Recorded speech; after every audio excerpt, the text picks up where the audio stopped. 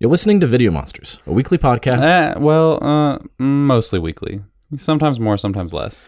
All right, fine. A mostly weekly podcast of Creatures Talking Features with your hosts Nathan Simmons and Eric Harris.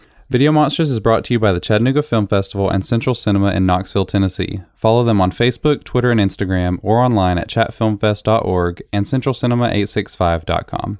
And links for each of these can also be found on our pages, so be sure to follow us at Video Monster Pod on Facebook, Twitter, and Instagram as well.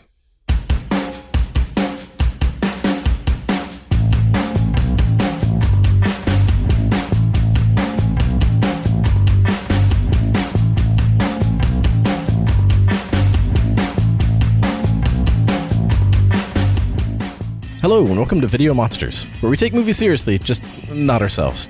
I'm Nathan. And I'm Eric. And you probably noticed that we didn't start with our standard, I'm the Gargoyle and the Chimerican. I didn't notice at all. You are a terrible co-host. I know, that's what I'm here for. I'm just here to derail things. I don't mean you, I mean you, the listener. Oh, okay, gotcha. Not you, the co-host. I don't listen to this podcast, though. It's so true. It's so true. I did listen to another episode the other day, though.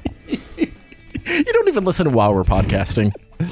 We've already lost all our listeners. All right. So yeah, we are... And we are joined and once again by our good friend Ibbb.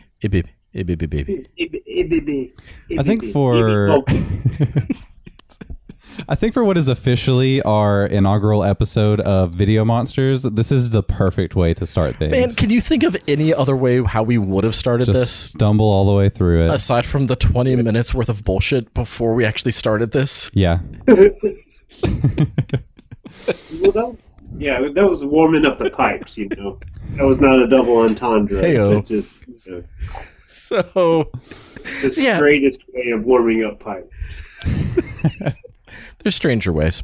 So, we are Video Monsters. If you've been listening to the Gargoyle podcast for a while, then you saw some of our posts about how we were going through some rebranding, and this is part of that rebranding. We're still working on some stuff, so this is not like the official relaunch. It's more of just it's weird to podcast using the old name when the new name is on the social medias. Yeah. So, yeah. The media. So yeah, we're Video Monsters now. Are we going to dive into to kind of what spurred on this change a little bit, or are we going to save that? It makes sense. We will probably do maybe a slightly fuller explanation when we actually do like the full rebranding and have the sort of larger relaunch. But yeah, so part of here, larger relaunch. This is why we have EB today, so he can just kind of like point out all of the double entendres and things. Right. All the dick adjacent. So balls? Since I'm so oblivious to the dicks that pop up in this podcast. It's flying at you from every direction. You did choose those words on purpose, right? With the dicks popping up? Popping up, yeah. Uh-huh. Okay, good. That one actually was intentional. But I need EB for the rest. Oh my god. You need him to give me a hand. No! Lip service, okay. This is going to be a good episode. This is why we don't take ourselves too seriously. So if you've been listening to the podcast for a while, like, I don't know, definitely the last few months, maybe even the last year or so, you've probably heard me ramble on about, like, man, I don't really want to change the name because, like, I love the Gargoyle and, like, that's who I am, but, like, it's also super weird and, like, do people get it? And, like, I love puns, but... And so there kept being that ongoing conversation. I like the voice you were doing for yourself. That's how I sounded to myself when I would talk about it. Like the college bro voice. When I'm annoying myself, I sound like a college bro. Sound like a California dude, bro. Yeah. So, this actually is relevant to the main topic of tonight, which is the Knoxville Horror Film Festival, because so much of the specific conversation around, okay, I'm finally emotionally ready to change the name of the podcast to what? And so, like, we reached out to some of our friends, like Chris Dorch and Matt Mercer and Graham Skipper, like, hey, we're thinking about changing the name. What do y'all suggest? And there were some pretty great suggestions. One of my favorites, but unfortunately it's already taken because, pop culture, was See You Next Wednesday. And unfortunately that one's already taken. So we're going to try to put out episodes on Wednesdays once we get caught up with things, because we have to catch up on our Film Fest coverage and some other things that we had been planning. But once we do that firm relaunch, we are going to try... Our plan is to put them out on Wednesdays so that we can say "See you next Wednesday" and still incorporate some of that into it. And then there were some other suggestions that we sort of tossed back and forth, but one of my favorites, and part of me really hates that we didn't go with this, but it was too similar to other podcasts that already existed, was this one was suggested by Brian Lanano. And the name was Film Dudes with a Z. That was the full name, like Film Dudes ... with a Z. I love the suggestion. I don't know if I could continue on with a podcast by that name. Here's why you don't know whether or not you could have continued on. Out of principle. Well, so you'd have to drop the Z because it would just be you. It would just be Film Dude with a Z. Film Dude. Film Dude with a Z. Yeah. No. So here's the thing, and here's why I don't think that you would have dropped it. And EB, back me up on this. Hearing Brian say "Film Dudes" with a Z, like. The excitement that he put into saying it is really what sold me. Yeah. Because at first I was like, that I don't know. I mean, like, maybe it's yeah, but then when he was like, no man, you gotta spell it with a Z. So it's Film Dudes with a Z. It's like, oh, okay, that kind of is what it needs to be. But there were too many other things. Like there was 3 Film Dudes and just like Film Dudes, and so that one wasn't gonna work either. So we finally settled on Video Monsters, in part because the monikers that we had been going by for the last however many years of the Gargoyle and the Chimerican. Yeah, we really were trying to find something that we could still incorporate our monster avatars in, our little monstrous alter egos. We wanted to kind of keep that in there, but also make sure that we don't box ourselves into only being a horror movie exclusive podcast, and try to make it kind of obvious that we're just like, we are the monsters, and not necessarily that we're just only going to be talking about monster movies. Yeah, and we hope we succeeded. I hope so. I think we did. I think that if people actually see the logo, then they get that, and the artwork for the logo done by our very own EB. Say hello, EB, again. Hello, hey guys. EB has officially birthed the Chimerican, so in a way, you're kind of like my daddy. You finally brought the Chimerican to life. Do fathers birth things? Okay. I don't think that you understand this whole... Yeah. Well, before we recorded, we've established that I don't really know how some of these things work. I don't really know the reproductive system. Like ghosts. Very well. Gotta be ghosts. You have 2 kids. How do you not understand? Are you part seahorse? Is that what's going on? Divine intervention. He used a Ouija board. Divining rod. There we go. Yes. The divining rod. I like the direction you were going there. Yeah, and the other thing I love about Video Monsters, which Nathan, I just have to bring this up, is that if we really do like make it big and we get some brand recognition, then we are in a perfect position to spin this off into a trading card game called Vidimon. No. Yes. No. Vidimon. And we could have like Chimerican trading cards, Gargoyle trading cards, like we could have all these different video monsters. It's just a great idea. And then that's where the money's at. Popped out at 2, you only get 2 cards. That's it, yeah. Each pack is like, you get a blind pack of 2 cards. It's always the same 2. I love that idea so much. Oh, when EB suggests the trading card game, it's cool. But when I suggested, it's dumb. No, I love the idea of having a trading card game where there literally are only 2 cards. And that's it. We're not even going to put a third. It can't even be like a rock, paper, scissors situation. We're not even going to put the third card in there for that. It's just always a draw. The third card is both of you together. Thumbs up. Buddy! You win through the power of friendship. No, see what it is. It's a two-sided card. Okay. With either thumbs up or thumbs down for both of us. And then, like, when you're watching movies or whatever, like, you play either your Gargoyle or your Chimerican card as your vote on whether or not the movie was good. So what you're saying is mine is the thumbs down card. No, we both have. Oh, okay, I got you. It's a two-sided card. Oh, okay, so one person has Chimerican. Okay, got it. Yeah. Okay, it's like a best friend movie watching game. And then at the end, you, instead of like just having a discussion about the movie, you just drop your...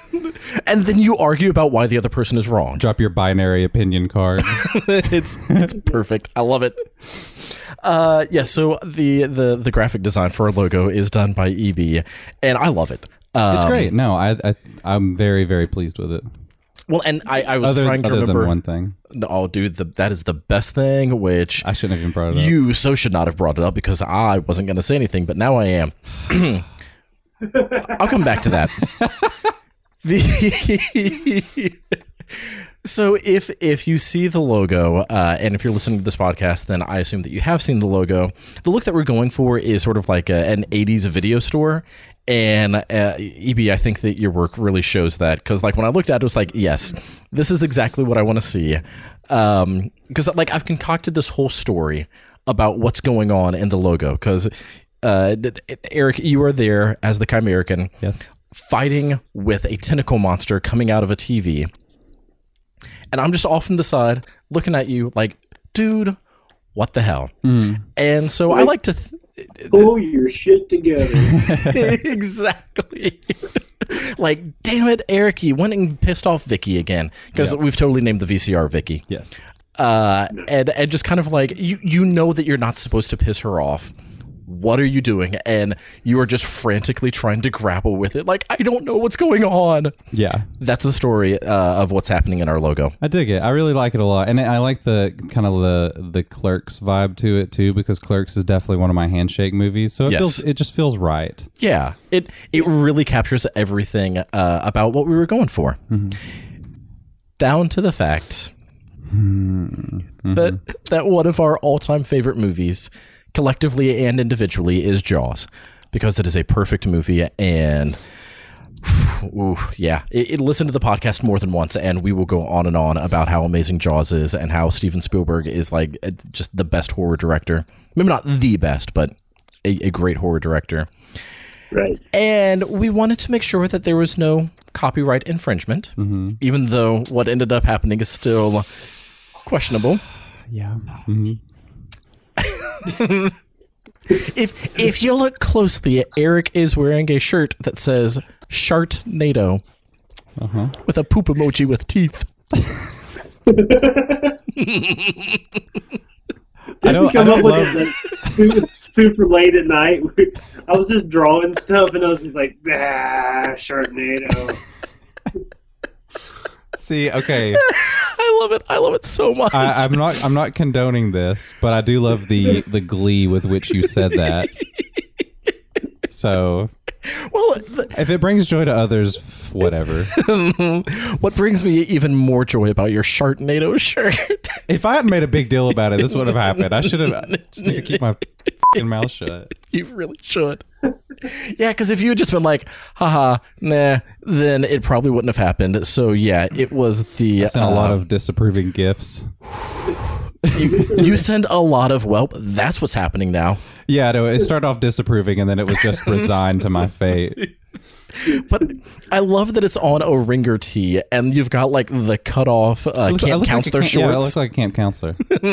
I like it. I dig the overall aesthetic. And I'm glad too, like we had talked about with the Chimerican, the design being like an American chimera and having like, I think it was a bald eagle head, an Abraham Lincoln head, and then like a bottle rocket tail. Yeah. But the more I thought about it, the more I was like, that doesn't really represent me. And that's like one MAGA hat away from being an entirely different sort of predatory creature. So I like that we instead went with an Erican chimera. Yes.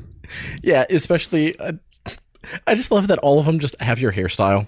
Yeah, I know, it's so good. Yeah. I feel like they, like, the three heads very well represent my different personalities. Yeah. For sure. Especially because the snake tail represents the side of you that just talks out of your ass. Yeah, literally. It's perfect. So good. Literally, yeah. It just pops in. It's like, hey guys, what's going on over here? What's going on, guys? You look like you're having some trouble over here. It really doesn't look like it's abreast of the situation in that picture. It's just like, what? Just looking at the tentacles like, hey, do I know you guys? Are you? No, fam? Yes, no, yeah, no. All right. All right, cool. I'll be over here. Oh, man. So yeah. All of these things happened around the time that we were at the Knoxville Horror Film Festival, bringing it back around to an actual topic that we're supposed to be talking about tonight. Yes, we were definitely at the Knoxville Horror Film Festival. Two of us were. So, all right. Before we started actually getting into the movies, which, Eric, you were able to watch most of them. I was. A good chunk of them. We're going to talk about this. Literally for the last year, like since, because you weren't able to make it last year on Sunday. And so ever since last year, Sunday from the Knox Horror Fest, we've been talking about how excited we are for Knox Horror Fest 2019. Yes. Not like a figurative, like literally for an entire year, we were talking about how excited we were. There's a lot of we could not wait for it. There's a lot of audio evidence to support this. There's an entire year's worth of podcast backing me up on this. And then the week of, things came up. Understandably, things came up. I do not fault any of those. That's your cue. It wasn't my fault. No, he's talking about things coming up. Oh. See, I wasn't. What are you good for? That's why you are here, EB. Come on, man. Yeah. My only purpose is to find the double entendres. Anywho, so continue, Nathan. Life events happened that very unfortunately prevented you from being able to go. Yep. Understandably, not mad because life events happened. However, I was also giving you crap the entire week as soon as you were like, I don't think I'm going to be able to go. Yeah. I'm notoriously non-committal. Dude. To be fair. You should have expected this, Nathan. An entire year. Yeah, I mean, that doesn't mean I was... You like that. Yeah. I know life happens. I know. I'm very non-committal. Like I'm not mad. I'm just disappointed, you know? Thanks, Dad. Other dad. My two dads. Space Dad. Did you just call me Space Dad?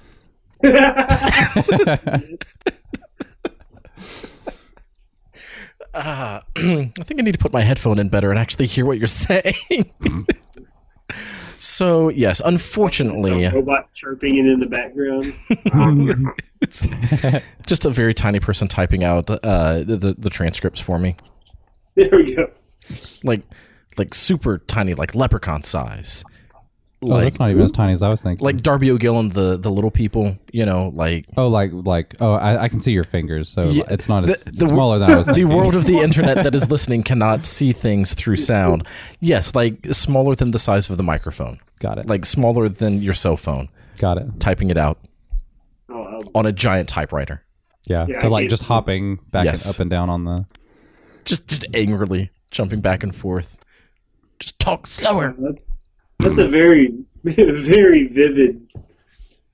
Yeah. Thank you for that. So Knoxville Horror Film Fest. Knoxville Horror Film Festival, which,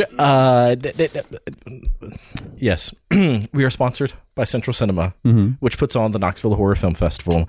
And I was listening back to our Blood Rage episode because I, the other night, did a screening of Blood Rage. Which, oh my God, I love that movie so much.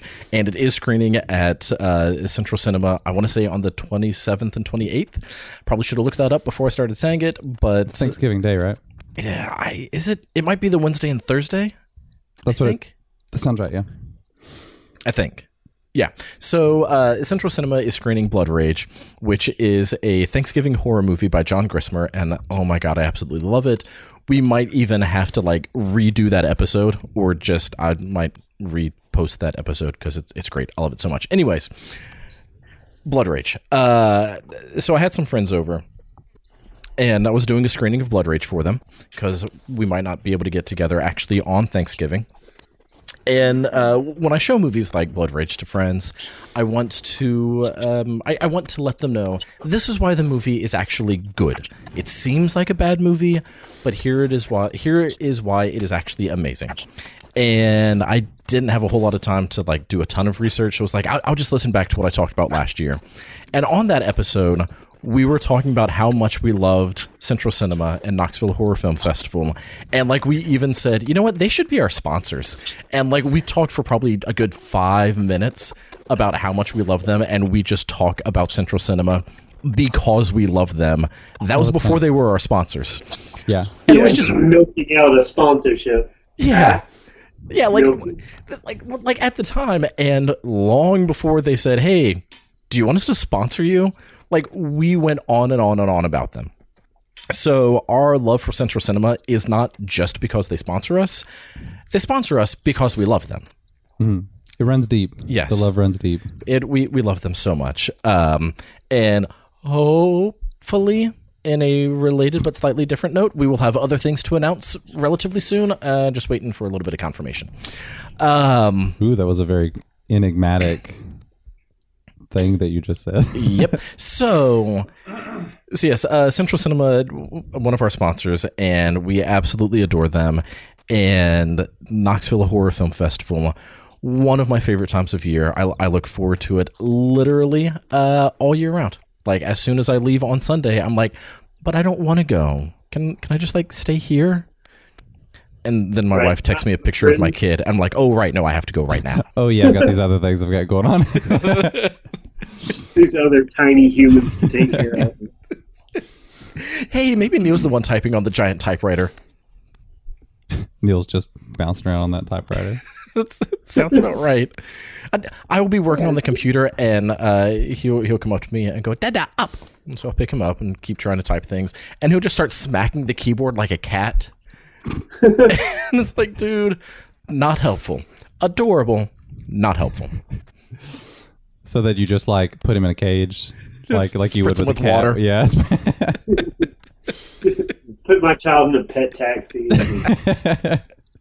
I want you to sit here and think about what you've done. I'm just going to let him start responding to emails for me. So, yeah, right. Central Cinema, Knoxville Horror Film Festival.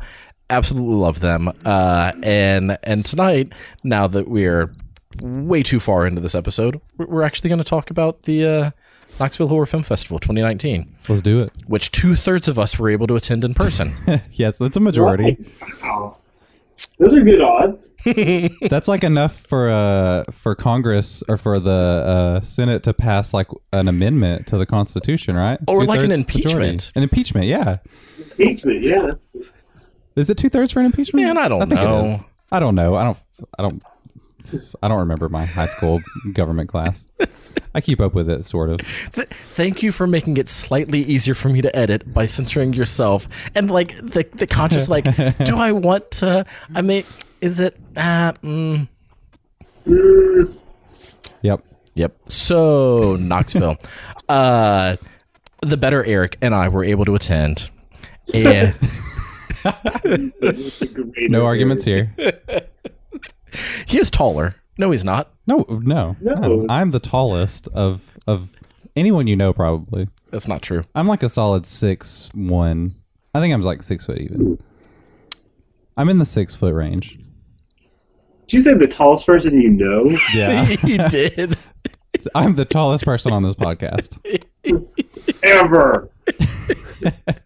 We need to like take people's height before we bring them on and make sure that my pride isn't hurt by having a taller person on this podcast. Like if we did, you could just sense their tallness through the audio. Well, like if we did pictures like Shockwaves, where they, have the picture of the guest for the episode, like you would have a stool so that you're always taller than them. Yeah. ridiculous. So let's talk about Knoxville. In the box all the time. We are so on par for I'm this just really podcast. committed to like derailing this over and over again. Yep. So Thursday night, which unfortunately none of us were able to make it to, they had the Girdler-thon, where they played 3 William Girdler movies, The Manitou, Grizzly, and a secret screening that they totally said what it was Abby. and why it was secret. It was Nathan. I wasn't even at the damn festival, and I know this, dude. Yeah. There's a reason why they built it as a secret screening rather than naming what they were showing. I mean, it's over now, so we can say what it is. I'm not sure. They literally talk about it on Shockwave. Yeah, I know. But it didn't really have anything to do with, like... that you couldn't talk about it? Like, you literally... It's like... Did they have to sign an NDA before watching the movie? No, but we have had to do that. 1972. So yes, they did the Girdler-thon with 2 named movies and 1 unnamed movie. And unfortunately, we weren't able to make it there. But they did make a Girdler thong. And did you purchase one? No.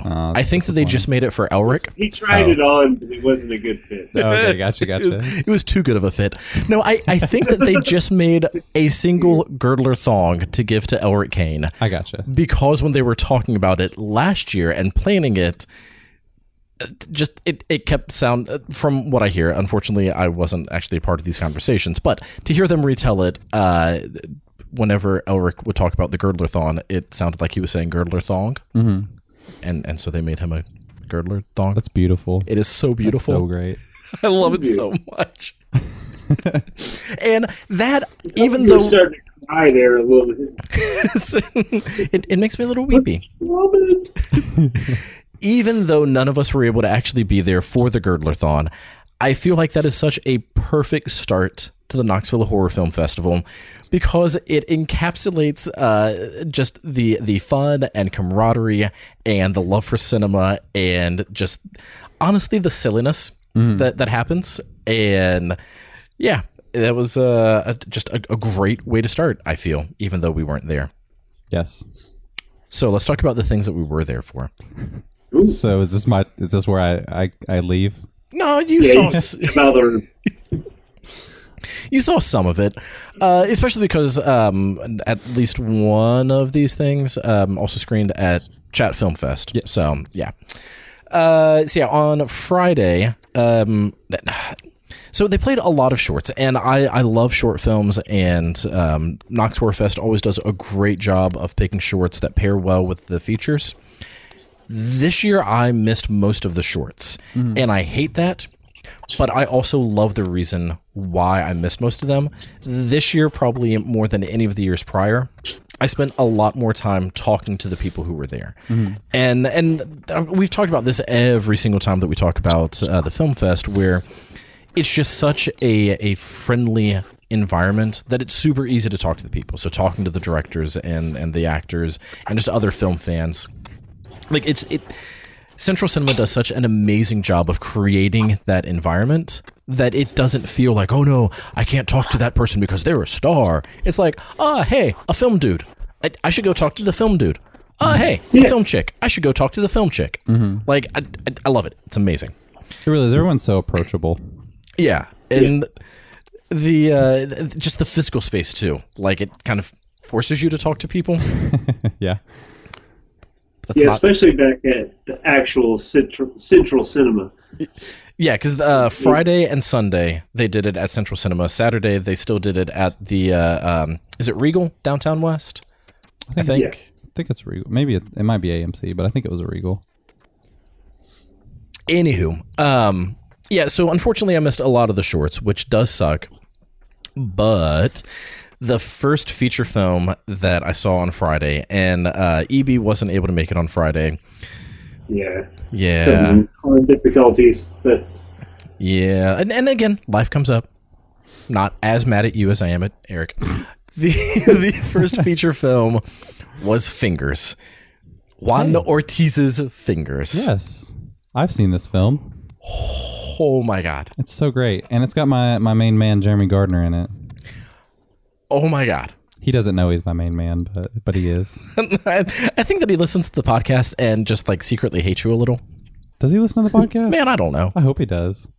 Jeremy, if Hi, you're Jeremy. listening, tell Eric thanks. I've tweeted at him a couple times. He's never responded.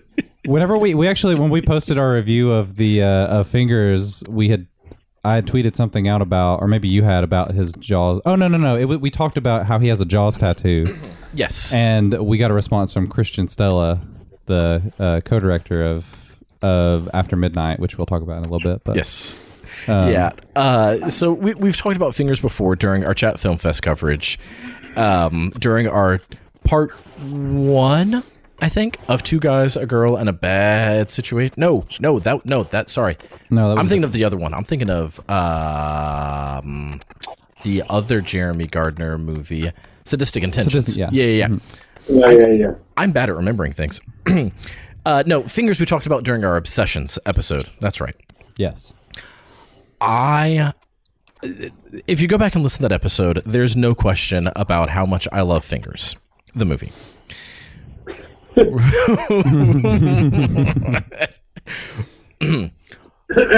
On a second watch, it is an even better movie. Like, I loved it the first time, but watching it again and knowing a little bit more of what I was getting into, Yeah. it's just so stinking fun from beginning to end. Yeah, I think that would be. I wish that I'd been able to see it again too, because I remember like when we went into it at Chat Film Fest, our expectations were colored by like the description. It was a little different. Like, I don't know, I expected something a lot more surreal, and this was just kind of like a dark crime comedy thriller kind of thing, sort of. Yeah, and I was expecting a lot more body horror, especially because the super quick like teaser trailer that they put out, where it's just a lot of flashing images super quick. Yeah. It had that feeling of like everyone is going to be losing fingers. Yeah, the tone is probably closer, and it's probably closer to like a Coen Brothers film, I would say, than a horror film, sort of. I'm gonna stick with my description that I said during our Chat Film Fest, and my reasoning for why I'm sticking with it, I'll get into, because I'm doing the thing where I pre-explain what I'm about to explain. Yes, you are. And then I will post-explain. No, I am sticking with my description that it's like if Quentin Tarantino directed I Heart Huckabees. And the reason that I'm sticking with that, first off, it's still accurate. I still haven't seen I Heart Huckabees. Dude, that was like earlier this year. I should watch it by now. That was 7 months ago. I'm always watching movies for this podcast, though, so I don't have time for anything else. What? Don't quit the podcast. We just have to do I Heart Huckabees on the podcast. Pre-quit the spin-off podcast of the Eric and Eric Show with Eric, a.k.a. Eric, and Eric, a.k.a. Eric. A.k.a. EB? Yes. A.k.a. EBBB. Just pre-quit that one. Okay. EBT. Done. It's dead in the water. Yeah, so the part of the reason that I'm sticking with that, again, still super accurate, and on a second watch, the I Heart Huckabees vibe came out even more. But the other reason, at the film fest, I met Juan outside the bathroom, as you do. Yeah. That's where you talk to people at film fests. Yeah. He walked out like, hey, what's up? I was just waiting for him. No. No, we were standing there, and I was like, hey, man, really love the movie. And I forget exactly what brought it up, but I mentioned that I talked about it on the podcast, and he was like, oh, you're the Gargoyle. Man, I gotta tell you, loved that episode. And this is not me bragging about it. This is like a genuine, like, this really made part of the film fest for me. We met a f***ing fan. Well, you did, I guess. Yes. But yeah, there is a fan of this show out there. I bet that's genuinely heartwarming, and I wasn't even there for it. It was weird enough that meeting someone who actually listened and enjoyed it. But he told me a story about how he was scouting a location down in Florida somewhere, and just driving around looking for places to for whatever project he was working on. And he was listening to the podcast, and when he got to that point of me referring to it as Quentin Tarantino directing I Heart Huckabees, he said that like he was just crying. He was laughing so hard. And I was like, Dude, you have no idea how much you just made this festival. That was the first night. Like, that was very early on in the entire weekend. And so for me, that colored the entire experience. And I loved it. I loved it so much. So, Juan, if you were listening to this episode, yeah, thank you. It was very heartwarming for me. Was that the guy we talked to the last day? We talked to him a few more times throughout the weekend. The last day, we talked to him a little bit. He was in the taco truck. Yes. Yeah. We talked to him outside after getting tacos because tacos are delicious. I love tacos. Tacos are so delicious. So much. We've already talked about Fingers, but anything you want to say in revisiting it? I didn't revisit it. But I do love the movie. I really enjoyed that movie a lot. I hate you so much. The one thing that I will say that I've been thinking about a lot is Jeremy Gardner's outfit in that movie with his pink tank top and how I think it's just so iconic. It's like Kurt Russell in Big Trouble in Little China levels of iconic. Sure. So, yeah. That might be my Halloween costume next year, actually, now that I think about it. Big Trouble in Little Fingers? Yes. Ew. Or Big Fingers in Little Trouble. No. Yes. You do not want to dress like Jeffrey Epstein. Oh, Nathan. Too soon? Why? You just this just took a really dark turn. Yeah. Okay. Sorry. That's okay, Nathan. It's So all the right. movie's Fingers was amazing. I really hope that it gets a larger distribution. Like, I really hope that that after doing the film festival circuit, that it ends up on someplace like Shudder. Oh yeah. Because I like, it is definitely a movie that I want to keep rewatching and a movie that I want to keep sharing with friends. And I love it so much. Same. No, I'm kind of lost because I haven't seen it yet myself. Where would I find this? Nowhere yet. It's still doing the festival circuit. Okay. Yeah. It's not available on YouTube or anything because I actually found Buckethead. I found that on YouTube. Buckethead? What is that? No, Jugface? Jugface. Jugface. There we go. Wow. Yeah. Buckethead's a band. Sorry. Buckethead and Jugface are two very different things. Yeah. Yes. Oh man, they do sound like synonyms, though. I mean, to be fair. Maybe that's a weird kind of dyslexia that hasn't been unhit. Oh man, that's great. It sounds like a superhero team on Adventure Time. Buckethead and Jugface. Yeah. No, so EB mentioning that like is relevant because Jugface was Chad Crawford Crinkle's movie, and he also did Dementor, which is one of the ones that we did see, and we talked to him a little bit afterwards, and he was talking about Jugface. So that was the connection. In case you're like, what are you talking about Bucketface for? Got it. Right. Yeah. Yeah. No, unfortunately Fingers isn't out anywhere yet, but it is definitely one of those movies that if you have a chance to see it at a film fest or at places like Central Cinema when they do their screenings of the indie movies, I absolutely recommend seeing it. Yeah, it's definitely one to seek out for sure. I think it'd be worth like paying money for sure. Oh yeah, totally. That sounded very dismissive, but I don't mean it that way. Yeah, it's one of those movies that feels like it has a little bit of everything. It's like got some uncomfortable things in it, but like in a good way. And it's very funny, and it's got like some legitimately like thrilling sequences, and it definitely gets intense, but it also never loses the fun throughout. So yes, completely agree. And your comment of like it's worth spending money on, like I assume that what you meant by that, at least this is how I took it, it's a movie, for me at least, that I would pay to have the physical media of rather than just like catch it on a streaming service. Right, exactly. Yeah, pay to even like see it in a theater with a group of people, or yeah, I mean, like it's not one that I feel like you should wait on. Yeah, it is one that is absolutely worth intentionally seeing. So, two things. Thing number one, in a few episodes, Juan Ortiz and Christian Stella and Chris Dortch, if we can get the scheduling worked, are going to be on the podcast with us. So we're going to have a chance to talk even more about Fingers and the next movie, which we're about to talk about. And so when you were talking about like, oh, it's got, you know, everything, it's got all of this, it's got humor, it's got action, it's got a little bit of fingerlessness. Watching it a second time, there was a lot more that I picked up on. And one of the things which, I still haven't put together all of my questions for the episode with Juan, Chris, and Christian, but one of the things that I'm definitely going to ask them about is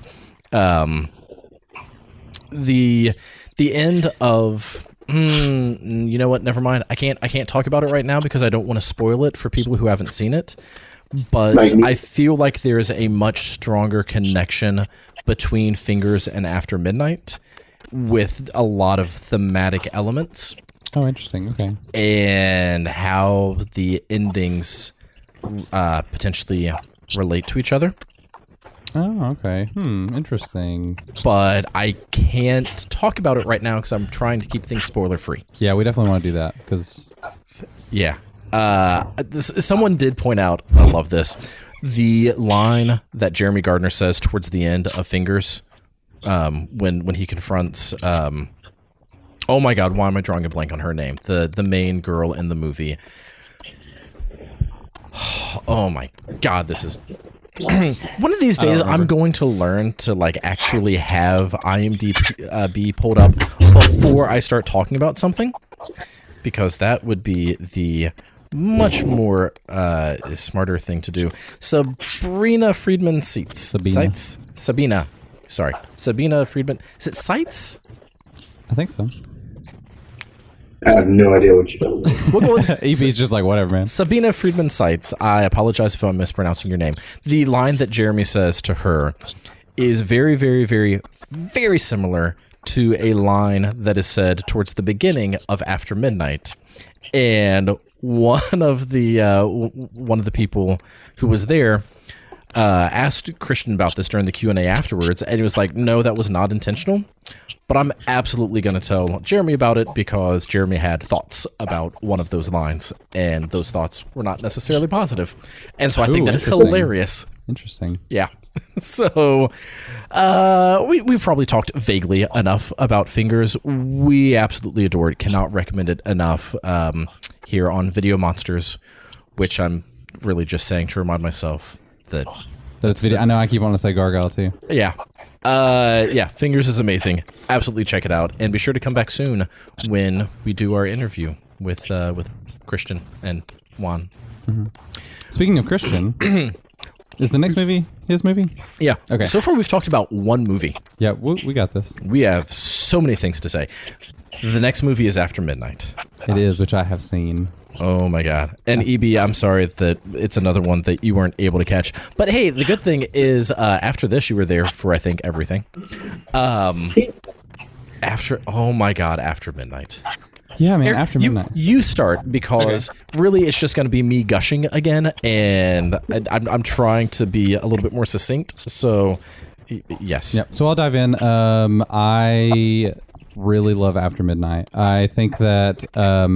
especially while watching this, I kind of realized that the niche subgenre of movies that really hits all my sweet spots is romantic creature features.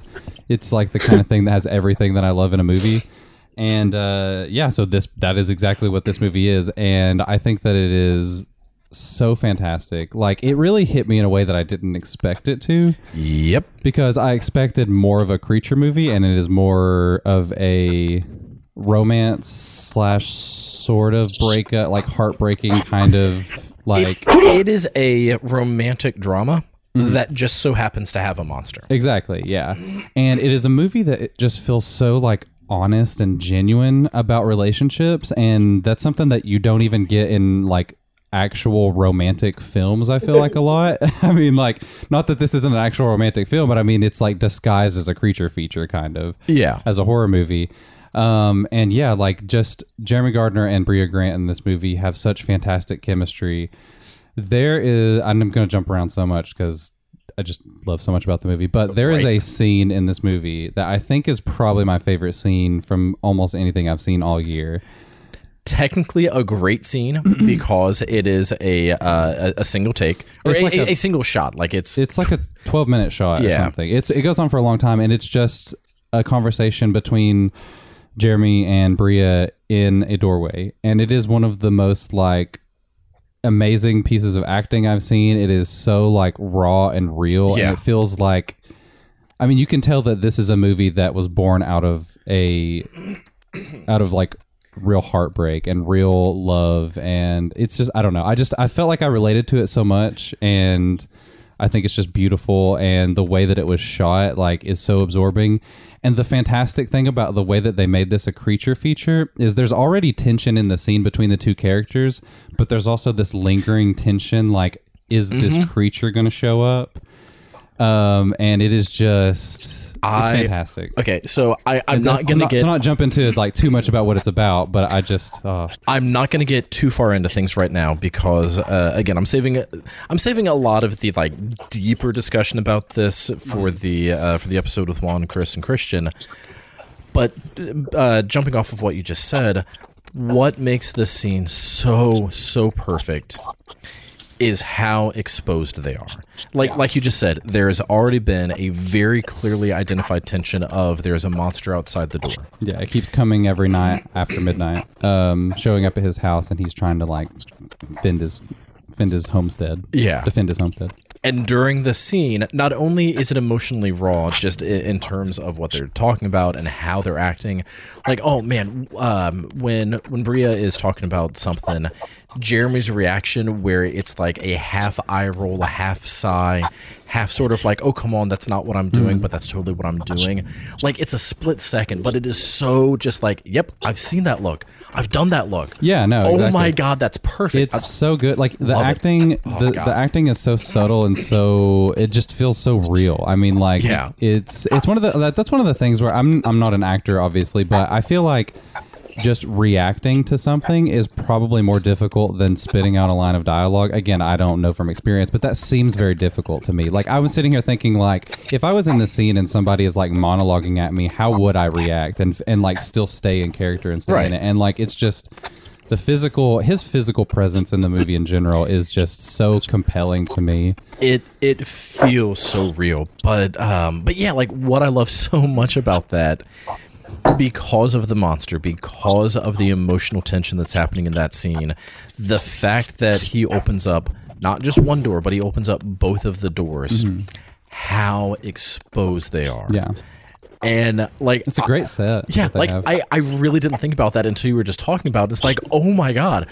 I really, really hope that they did that on purpose, and it wasn't just a, like, this shot looks cool. I really hope that was an intentional, yes, this was a cinematic, like, we are telling you what's happening visually as they are just, well, and they set it up so well because, like, the movie is told in a very non-linear fashion. Like, it kind of goes back and forth between, like, their relationship when they, I guess, first got together and they're like really in love, and you really feel that. Like, it does feel like a sincere romance, almost like a documentary even. And then it kind of cuts back and forth between like the problems they're having in the present, the problems he's dealing with this creature coming at his house, and then you get these like very gauzy kind of flashbacks that feel genuinely romantic. Like, it's not like, you know, necessarily like all doting and stuff. It feels like a real conversation that a real couple has. Yeah. And it's just so beautiful, and it's the kind of movie that I feel like you kind of have to go in with a disclaimer, because you can't go into this movie expecting it to be so the After Midnight also screened at Frightening Ass Film Fest, which it's going to be an upcoming episode, and I was talking with Andrew Austin, one of the directors of The Power of Glove, And I was talking with him beforehand, and I was like, yeah, I saw this last week at Knoxville Horror Film Fest, and I love it so much. Like, I have to stick around for this one. I have to leave soon because, again, I have an adorable little kid at home I have to get home to, but I do not want to miss this movie. But a heads up, it is a romantic drama with a creature. Yeah, it's very much more. It feels more like something like Blue Valentine, or even like Before Midnight, which is kind of funny because the movie's called After Midnight. Well, but like afterwards, we were talking a little bit more, and he said, so first off, totally understand why you wanted to see it again, and secondly, thank you for the heads up. Because it is a creature feature. There is a creature, an amazing creature. I love it. Oh my god, dude, the design of that thing is incredible. I was blown away for like this being a lower budget movie. Much of the creature should look very familiar to you because it's part of it had been repurposed. I think like the body came from something and then the tail was something else. Anyways, I don't want to talk too much about it because I don't want to spoil. Like, one thing I really like about the movie is that it kind of leaves it ambiguous as to whether the creature is actually coming to his house at night or not. Right. I think so. That's one thing I like. Also, there's a scene with a shotgun illuminating things over and over. It, like the way that don't spoil stuff there. I'm not going to spoil things. It's great. There's a great visual. So good. Visual, perfect jump scare. So the visuals in this movie just in general are incredible. Everything that I was going to say is basically echoing all of the things that you said. So the only real thing that I want to add, because again, we're going to go into a lot of depth when we talk about this, because, man, talking to Juan and Christian, how are we not just going to be like, we love your movie so much, like, keep making everything. Yeah. Can we just like it is probably going to be one of the closest, like Chris Farley. Just you remember the time that that was cool. I know it's going to be Chris like Farley show Remember the time Chris Farley showed up in your movie? Yes. I love After Midnight so much, and again, for that to be my opening to the Knoxville Horror Film Fest with Fingers and then After Midnight. Holy crap! Like it set it up. And to After be Midnight won the weekend. Best Feature. It won like everything. They did weekend. win. Yeah, I think Bria Grant so won many Best things. Actress. And the thing that I love so much about it, again, a lot of stuff that you've already said of it being more of that drama with a monster. And I was thinking about again. The kinds of movies that I've loved so much from the indie horror scene over the last few years, and the ones that have stood out to me, and the ones that I've been like, oh my god, this movie is amazing, I cannot wait to share it with people, have been those very character-driven, like, they actually give you heart, and they give you drama, and they give you a solid movie with characters that you care about. Yeah. And some horrific things, and things like After Midnight and Sadistic Intentions and everything starring Jeremy Gardner, basically. Pretty much everything starring Jeremy Gardner, and Beyond the Gates, and a lot. Jeremy Gardner and Matt Mercer. We're going to talk about another movie with Jeremy Gardner in it in a minute. And then we're going to talk about Matt Mercer and Graham Skipper because they are also everywhere. I mean, even down to Devil's Candy. Which, I mean, like, it was much bigger names, or much more mainstream names, I guess, more well-known names. But it still was a very character-driven horror movie that just so happened to have some horrific things. But, man, and the thing I love most about that movie is the scenes at which it makes you fill in the gaps. Yep. Yeah. Oh, man. There's only, like, one scene where you actually see a death on screen. Yeah. But it feels like such a more violent movie. It's a movie that really respects your intelligence as an audience member, which I love that. Yep. And oh god, I love it. I love it so much. And After Midnight, saw it twice in the same week at Knoxville and then in Chattanooga, and it wasn't enough. Like, I need to see it more. It's great. I have two things, and that's it, and I'll be ready to move on. First off, Henry Zabrowski as Wade, the friend at the bar, is absolutely hysterical. There was a scene that made me laugh out loud. A specific line that I feel like I'm never going to forget. And I don't know if I should say it, but it involves... See, no, I get to drink line. The one where he's talking about, I got two kids, I get to drink. No. It was the part where he drinks a specific drink, and they're like, what does it taste like? And he says, it tastes like going blind. And I just like that. Just find that to be hilarious. But he's great. And then also, I really like the title because it reminds me of Before Midnight and Gremlins, and I feel like those are that slam those two movies together, and that's kind of what you're getting out of this. I also love that Taylor Zotka was in the movie. Yeah, she's the bartender. She is the bartender. Mm-hmm. I will say though, as I like After Midnight as a title, I am kind of sad that they You dropped. wish that it was something else? I wish that it was something else. But what could it be if it wasn't After Midnight? Something else. Yeah, but what? All right, this is bad. Literally something else. Literally something else. No, I actually really like the title "Something Else" a lot too. Like I feel like that captures so much, like the kind of dual storylines you get, like the horror side and like wanting something else out of a relationship. Also, it makes me think of Semi-Charmed Life by Third Eye Blind because Third Eye Blind is my favorite band. I've seen them in concert 3 times. Dude, Really? Yes, we're gonna have to talk. I met Stephen Jenkins, the lead singer. Cool. I have a picture with him and the drummer Brad Hargreaves. Great. Yeah. Anyway, I love Third Eye Blind. Anyway, I like the title "Something Else" a lot. I think both of those titles work well, and it's like telling you exactly what you're getting out of the movie, but without knowing it until you watch the movie. For anyone listening who doesn't get, the very obvious, not even subtext, the movie at one point was called Something Else, and then it was changed to After Midnight. Oh, okay. Yeah. See, Did you not? See? One of the people on the podcast. He said literally something else. Yeah.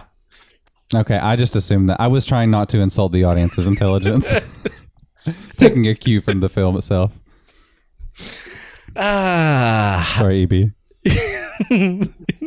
No, we had a lot of fun talking with Christian about Something Else. Yes, we did. It's such a great title. Like, in so many ways. Like, it's fun to just say and make goofy-ass puns out of it, too. So, after that... After midnight. After midnight. Man, see, we'll get into this on the other episode because I feel like After Midnight still accomplishes a lot of the same things. I really like the title a lot. I do genuinely. Like, I'm kind of torn. Like, I think they're both really great. My over analytical brain is like probably adding so much more subtext to what the title could be meaning in reference to the relationship side that I'll get into that with them and they'll be like, no, dude, you're wrong. It's just a title that starts with A so that it's easier to find. They do mention that on that Shockwaves podcast. Yes, they do. Yeah. Hey, funny. Speaking of Shockwaves, that was the next thing that occurred on Friday was the live episode of Shockwaves. That was a terrific alley-oop of a segue. That, I don't know what you're talking about. It was a perfect segue. So that's what I'm saying. It was an alley-oop. Like you tossed it up and then I dunked it in. But sure. Because your ball. It's a basketball analogy. What? I don't understand these sports things. Yeah, me either. Anyway, yeah. Shockwaves. We just ruined our segue by talking about the segue. So it was a perfect segue. Shockwaves. Always so much fun. I did listen to this one. That's good. Had a good time with it. You probably heard my maniacal laughter in the background a few times. Oh, that was you? Yes. Okay. Ryan Turek wasn't able to be there because he was off, I don't know, like producing some movie or something. But Elric Kane, Rob Galuzzo, and Rebecca McKendry were all there. And it was just such a great episode. And I love Shockwaves. It is one of my favorite podcasts. And we've had them on the podcast before. So much fun to talk to. And it's so weird seeing a podcast live because it's like, it's different from watching a movie. You know, like when you're watching a movie on your computer or even on a big screen, it's very different than watching it in a theater. We've talked about that plenty of times.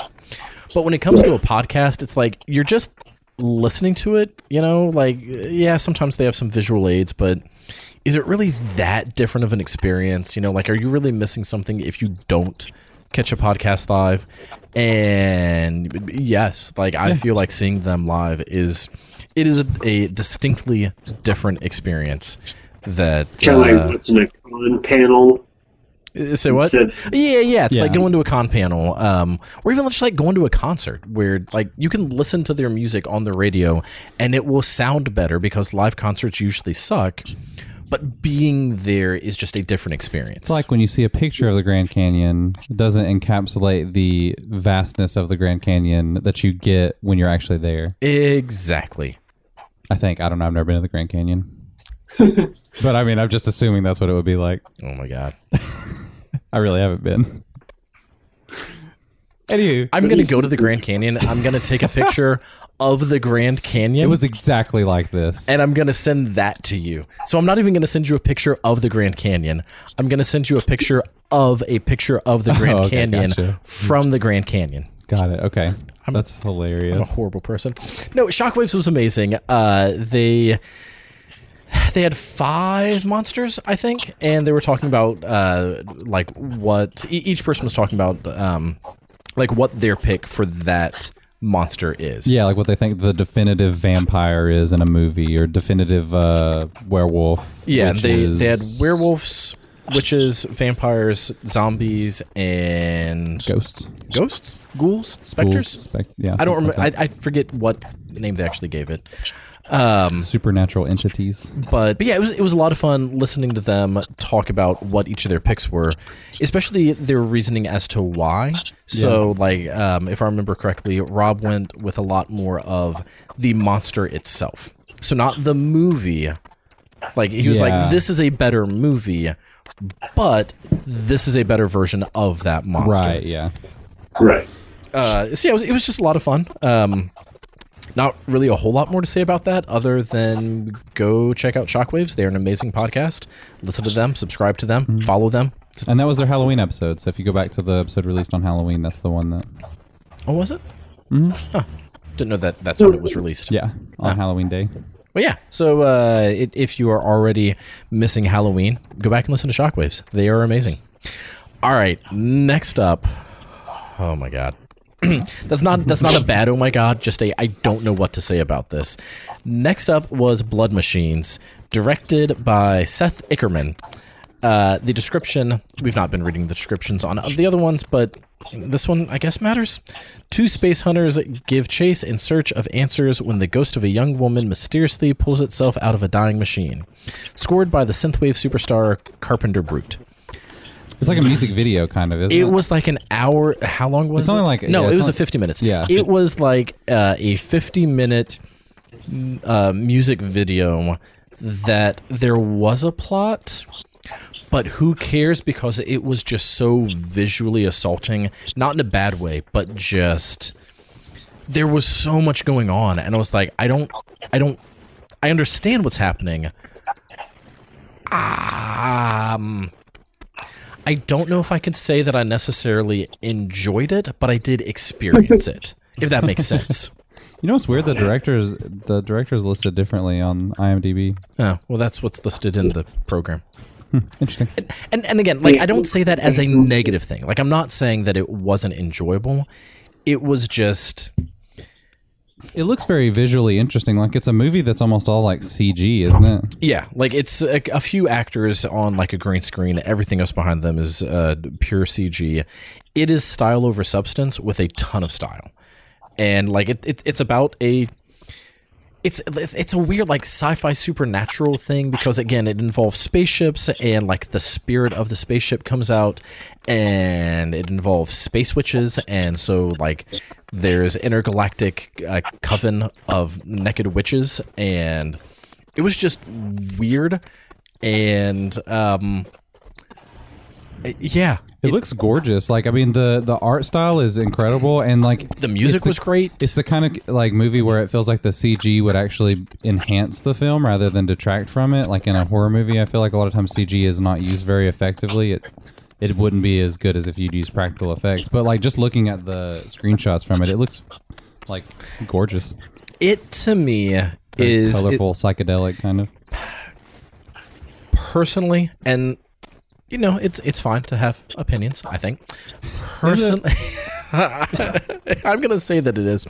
Personally, I wish that the movie had only been about 25 minutes, because I feel like some of the plot didn't matter and you could have gotten rid of it. And there was a lot of the space witch just floating through space and them following her.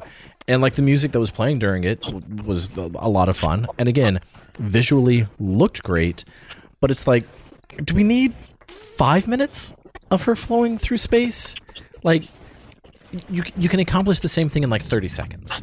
And so a lot of the stuff that was going on, again, I don't think that it was unenjoyable. I just feel like some of it could have been trimmed down to be a tighter film, and then some of the style over substance wouldn't have mattered as much because there would have literally been less substance. And so it's like, oh yeah, man, it was awesome because it looked great and it sounded awesome. There was a plot somewhere, who cares? Like, it looked great. As it is, it was like, yeah, it looked great and it sounded great. And there were some parts that just kind of dragged on a little bit and I didn't care. It was fine. But yeah. Speaking of Space Witch, it sounded like EB was just taken out by a Space Witch of some I think sort. that he was. I mean, it might have been a door creaking, but I like to believe it was a Space Witch. I'm going with Space Witch. I actually went to the bathroom for went to the bathroom, talked to my wife a second, then I came back. Like, where he's there still. He's talking like, he's about just things. waiting for his cue. Yeah. All right. Next up was the first short of the weekend that I finally caught, which was Budfoot, directed by Tim Rice and James Sizemore. An indie toy maker, Joe Carver's latest creation, has come to life, and it's trying to kill him. So Tim Rice directed Bad Blood. Bad Blood, yeah. The movie. It. I was blanking on it too. I was like, oh, shit. We're bad at things. Bad Blood, the movie. We covered that movie. We did. Yep. In our Chat Film Fest re-coverage. It's about a werefrog. It is, yeah. With some great practical effects. All the practical effects. Love it. It's really fantastic. And he did a short. The effects, I mean. About a... Dude, you couldn't have just like left it a little bit vague.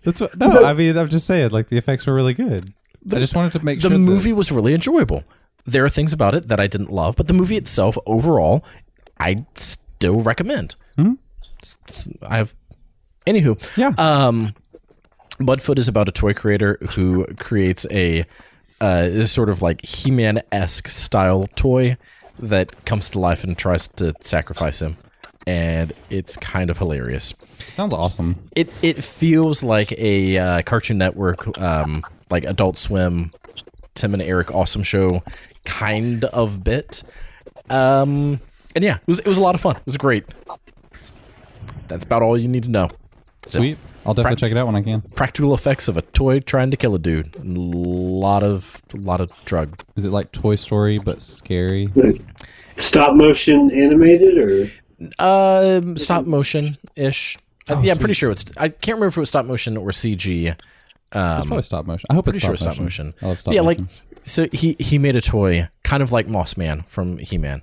I don't know what that is. He made a toy. You don't know who Mothman is? I know what He-Man is, but I don't know what that character. I never really watched He-Man. With green fur on him. Yeah, in Budfoot, the green fur was weed. And so, like, oh, I get it, Budfoot. And then, like, he shaved off some of the weed from the toy, and then he smoked it. Okay, and then the toy attacked him. And yeah, that's a great idea for a short. It's, man, oh god, it did one thing. Which I hope it was based on a true story. I so hope it was. They did one thing, which was, there is a reveal in the movie that I absolutely love, but that's not what I'm talking about.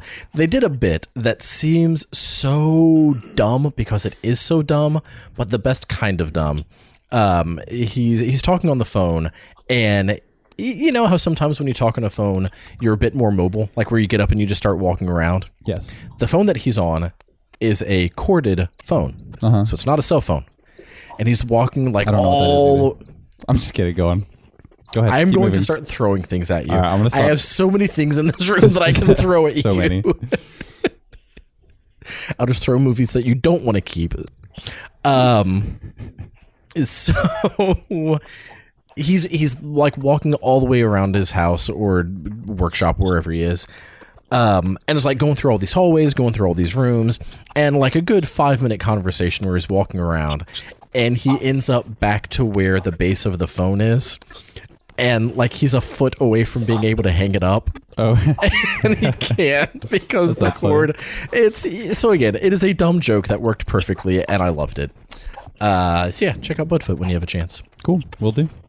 Now let's talk about Tammy and the T-Rex. Oh shit! You mean Tanny and the Teenage T-Rex? Yes, Tanny and the Teenage T-Rex. Because that is legitimately what shows up as the title of this movie when you watch it. At least I still don't remember that. I literally showed it to you. I'm talking about At the film fest? Yes. Got it. Okay. So, EB, do you remember Tammy and the T-Rex? We might have lost EB again. I'm not sure. Denise Richards, Paul Walker. So the synopsis of the film is that Paul Walker is murdered, and they take his super murder too. Super murder. Holy crap. Not just like an accident. Yeah, it's Like they beat him up and drag him to an open air, like wild nature preserve God, with that's the lions and funniest thing. tigers. I laughed out loud. Like it's hilarious. So anyway, Paul Walker is killed, and this mad scientist takes his brain out and puts it in a mechanical T-Rex. So Paul Walker is a T-Rex. A robot T-Rex. A robot T-Rex who has feelings. And which is legitimately like, okay, I'll get into it in a minute. And then Denise Richards is like his girlfriend who is in love with the T-Rex. And who wants to bone a giant mechanical T-Rex. This movie makes no sense. She rides him at one point. Yeah, she does. Yeah, she does. It's weird. The ending scene is so like oh dude, it's so hilarious and just doesn't make any sense. I was trying to like in my mind figure out the logistics of how that would work as like a robot. I don't know. What year is this from? Is this a 1993, I want to say.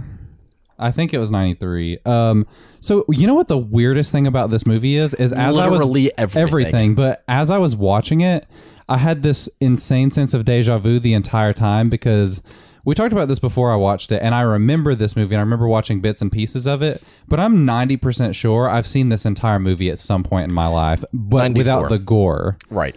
So I watched the PG-13 version of this film, and there were like lots of little things that I kept thinking like, oh, this looks so familiar. Like the scene where they cut open his head and take out his brain. I remember at least a cut down version of that. And I remember cut down because they cut open his brain. And then I remember like the scene where they're in the barn, and like I just vaguely remember a lot, and like I remember like a lot of the scenes in the house. So like it was super weird to watch this movie because everything about it felt new to me, but at the same time, like I know that I've seen it before. It's just one of those movies that I'd completely forgotten existed, and at a certain point in my life, I just kind of assumed it was some movie I made up in my head. It's like it feels exactly like that. I remember it's like a fever dream of a movie. Yeah, like I never knew anything about it until over the last few months when there started being the promotion for the gore cut of Tammy and the T-Rex. Yeah. I started watching trailers, and I was like, this movie looks so bonkers. How have I never heard of it? It was from 94. And according to IMDb, the PG-13 version is only an hour and 22 minutes. So they cut out only 8 minutes of the film. I don't see how that's possible. It seems like there's a lot more. Like, I don't see how this movie works without the gore. Exactly. Like, it's weird because I know I've seen it without it, but at the same time, it's like it feels like there's a lot of it. Without the gore, I feel like it would just be. It feels like it'd be very choppy. Without the gore, I don't understand who this movie is for. Like with the gore, I understand. Like, yeah, it's an R-rated horror movie about a high school kid being in a T-Rex and exacting revenge on the people who killed him. Makes sense. And without it, it's a kind of silly movie, almost kid-friendly, almost. Sort of. Until you get to the point where Denise Richards strips for a brain in a jar after pouring whiskey on it to get the brain drunk. Yep, that happens. That is a thing that happens in this movie. This is not a movie that can be spoiled, but that's literally the last scene of the movie, and it's like you just can't even fathom this until you actually see it for yourself. It is hilarious. I love to like. How does a brain get a boner? It's a movie that. Oh yeah, it's bizarre. He's like fully having a brain orgasm during that scene. It happened. I mean, I guess if all of that originates in the brain, he blows a fuse. If you know what I mean. Yeah, I don't know.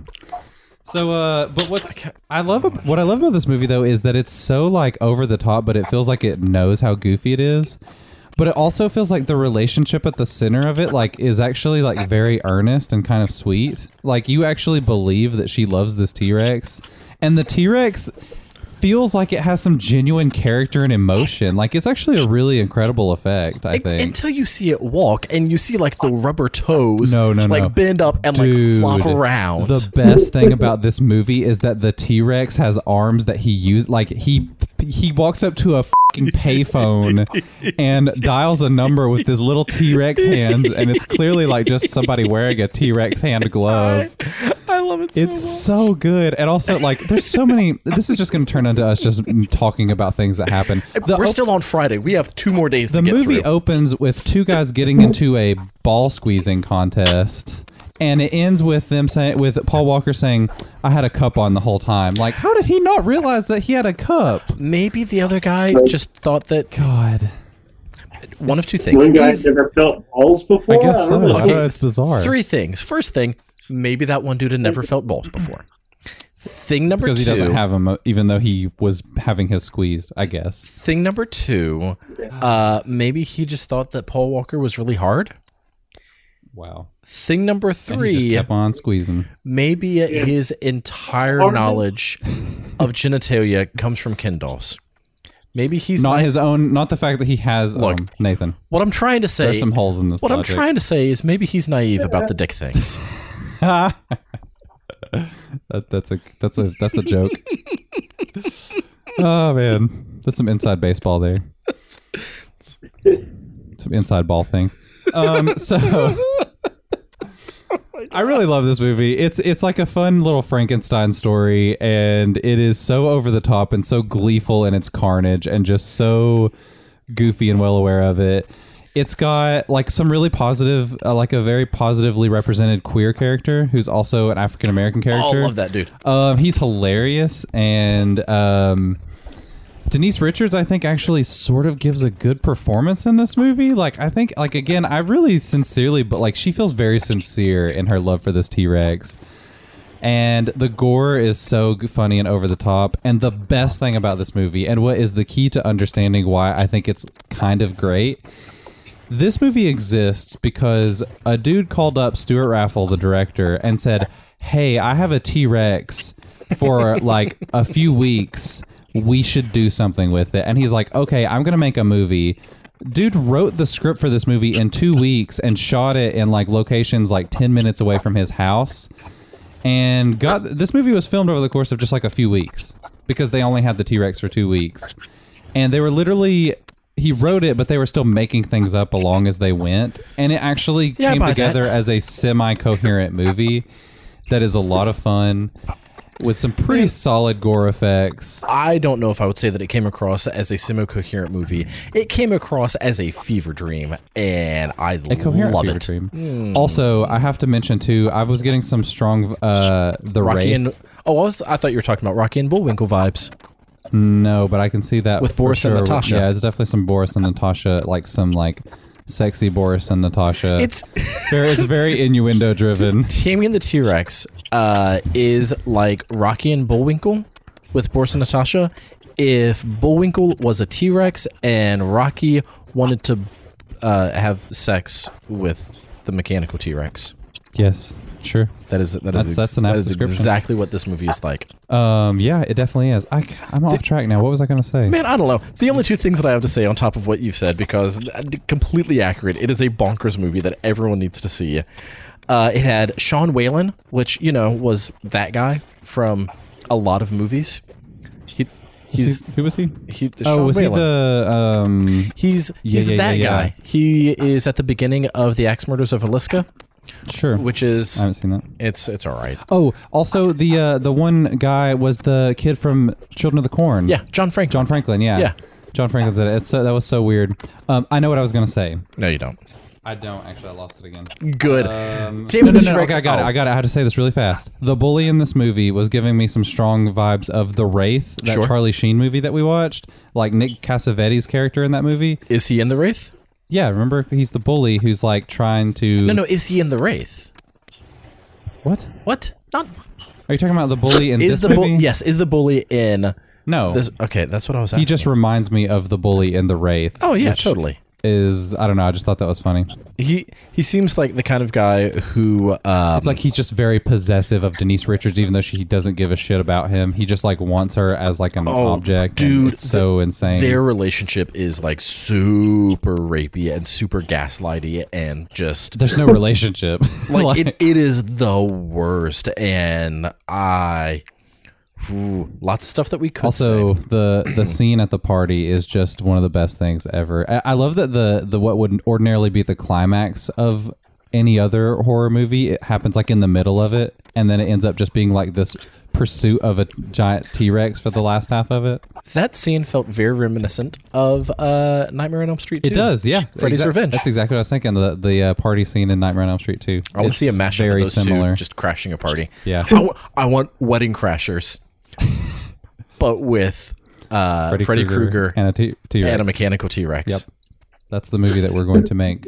That The Video Monsters movie. All right. We'll call it Wedding Smashers. Yes. Because they smash. Okay, let's keep going because we are He's just dying to contribute to the conversation. And then I'm like, what do I do here? We'll start talking about the song. I don't know what to do. Trailer if you don't give me something to say soon. The last thing that happened on Friday, I didn't stick around for, was the Dead Right horror trivia with Shockwaves. But I had to drive home. Yep. So Saturday.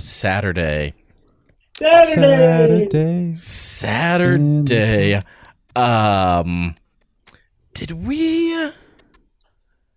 we catch these? This will be the part that I don't have anything to say.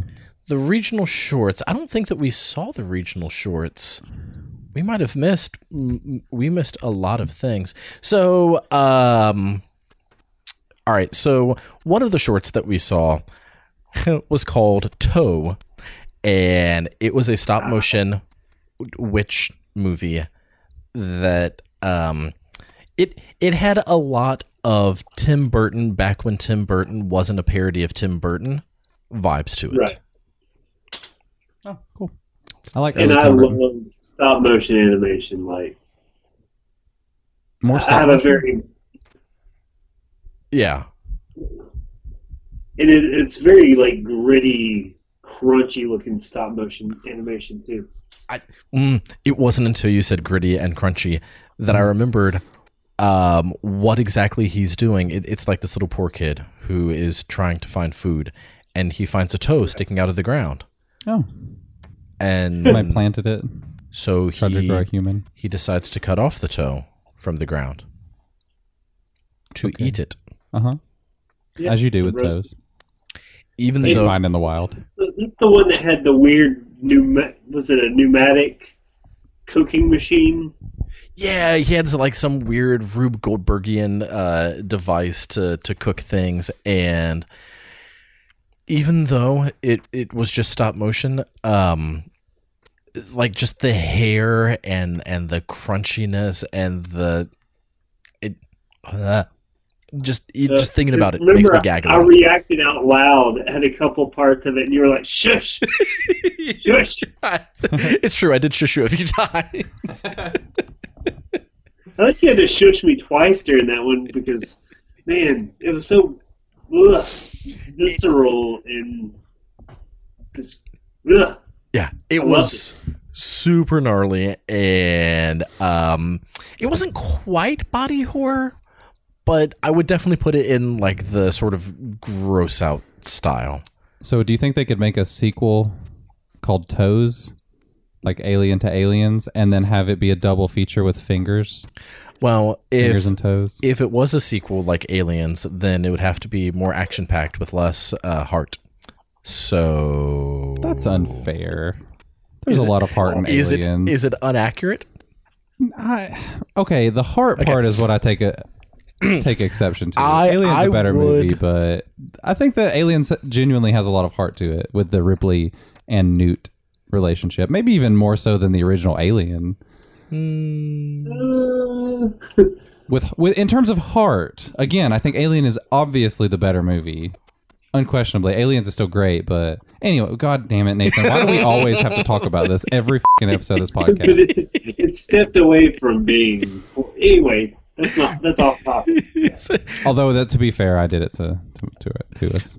No, I should've was known what I was thinking doing. how it would have been an even better pairing if they had paired toe with fingers. Yeah, that makes so much sense. I don't know why they didn't do that.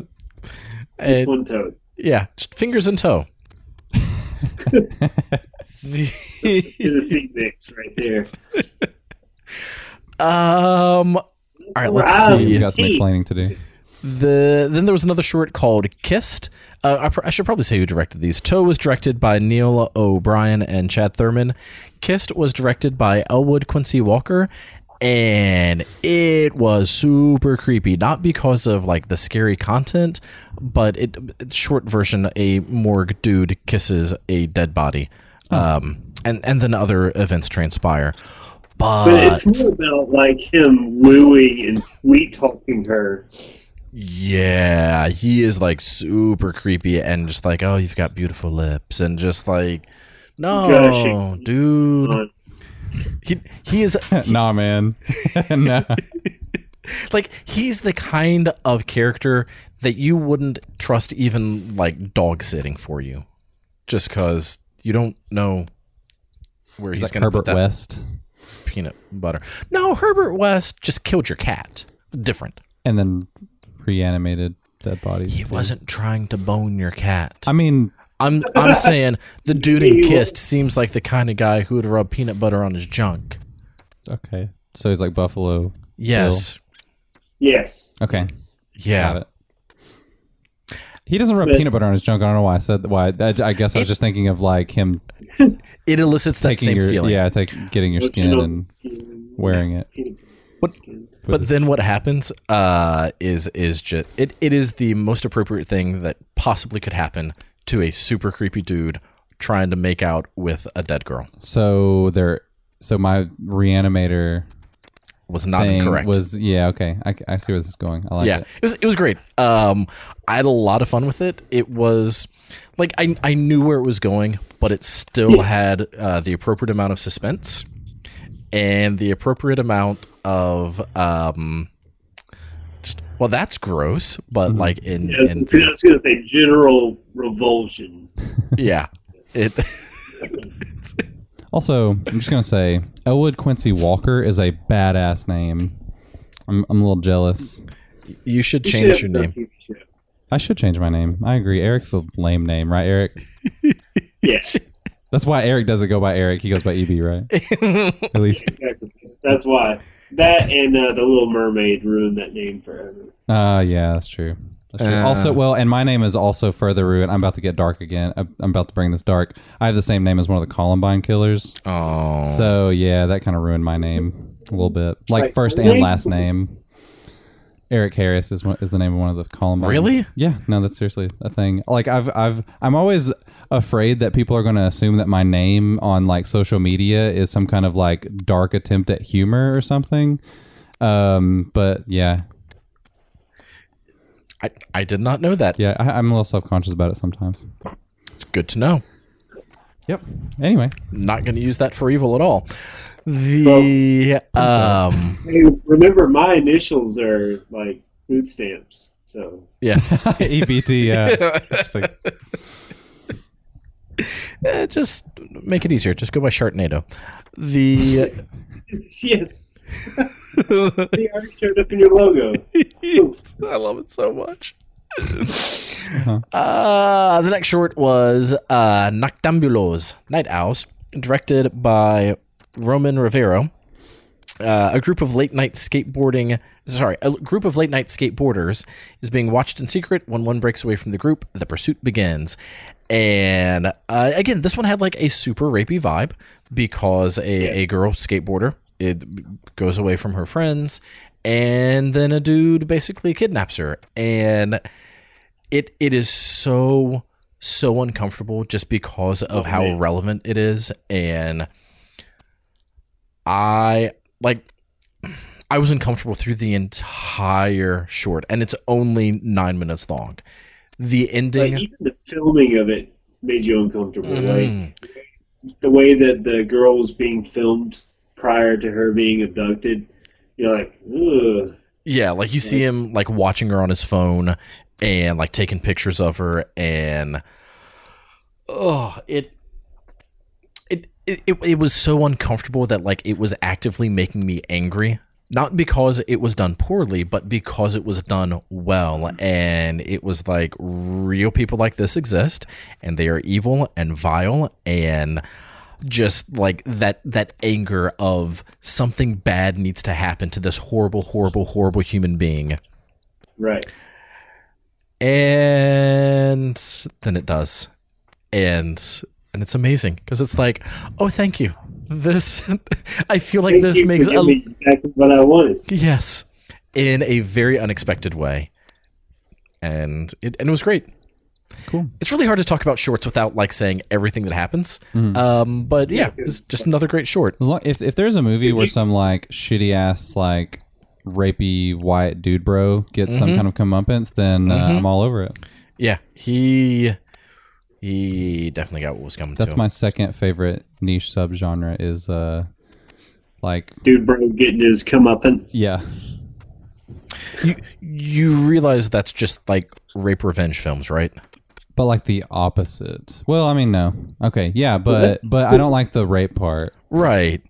So just like I just want to see like white people get white dudes get stabbed over like it's just that's the title of a movie. If there was a movie called like White Guys Getting Stabbed, I'd be all over it. Not white guys, white dudes. White dudes, yeah. Sure. That's totally going to the list of movies that when I eventually start making movies, totally going to make a movie called White Dudes Get Stabbed. Yep.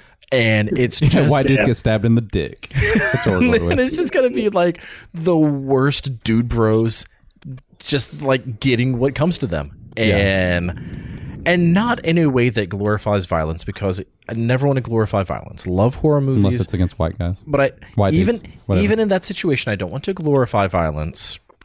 But there is definitely going to be something so incredibly cathartic. Yeah, it's a cathartic thing. Instead of like actually stabbing these people, we'll just pretend to stab them repeatedly. Right. That's what movies are for.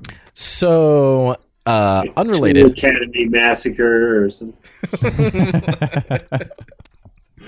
So, holy crap, we still have a lot to talk about. So the next short, One Last Meal, directed by Joe Gavargazian, starring a friend of the podcast, which I guess he's still a friend of Video Monsters.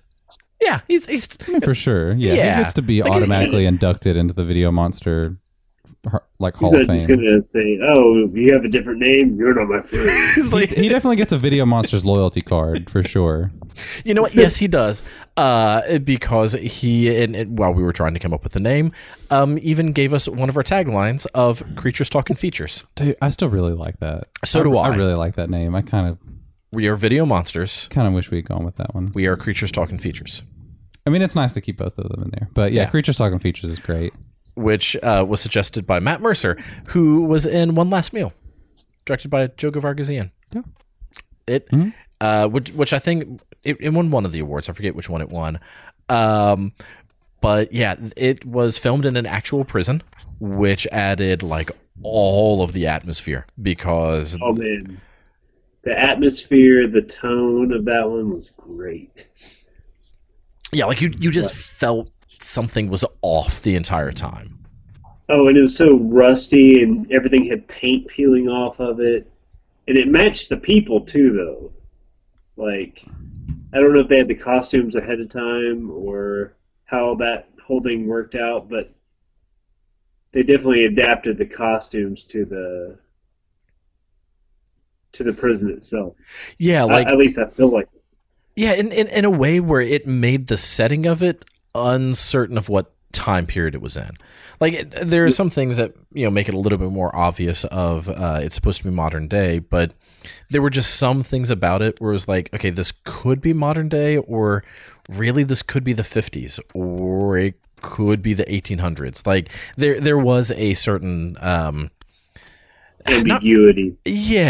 And I think that was very intentional with the with what was going on with it in terms of in the entire time of that prison, they've never denied a prisoner of their last meal, and so they're trying to figure out how they are going to meet the request of this certain prisoner because his request is not normal. Very atypical. It is relevant to other things that have been discussed on the podcast in regards to long pigs. Got it. And so, so then it's just like we can't break from tradition, and so it was.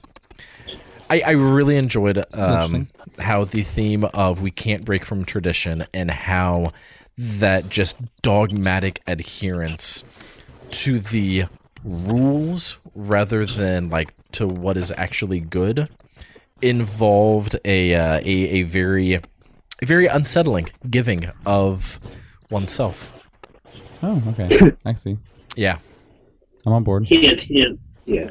I got it. There were some practical effects that, there were some practical effects that were very hairy and very bloody. And I'm picking up what you're laying down.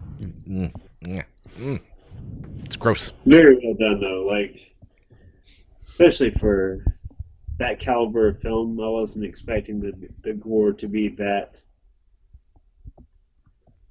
realistic looking. Yeah. The prosthetics put on top of one's body to then be removed from one's body. It looked great. I like how you like went from being like very subtle to like just being like, yes, pieces of a person's body were taken off. Yep. In a way. Wink, wink. You know what I'm saying? If you know what I mean. In a way where it was pretty gross, but like it looked too real. And it thankfully was not. Or was it? Thankfully, Matt is still intact. Oh, okay. So, okay. Yeah. Yeah. Anywho. I'm going to need him to confirm that he is actually still a whole human being.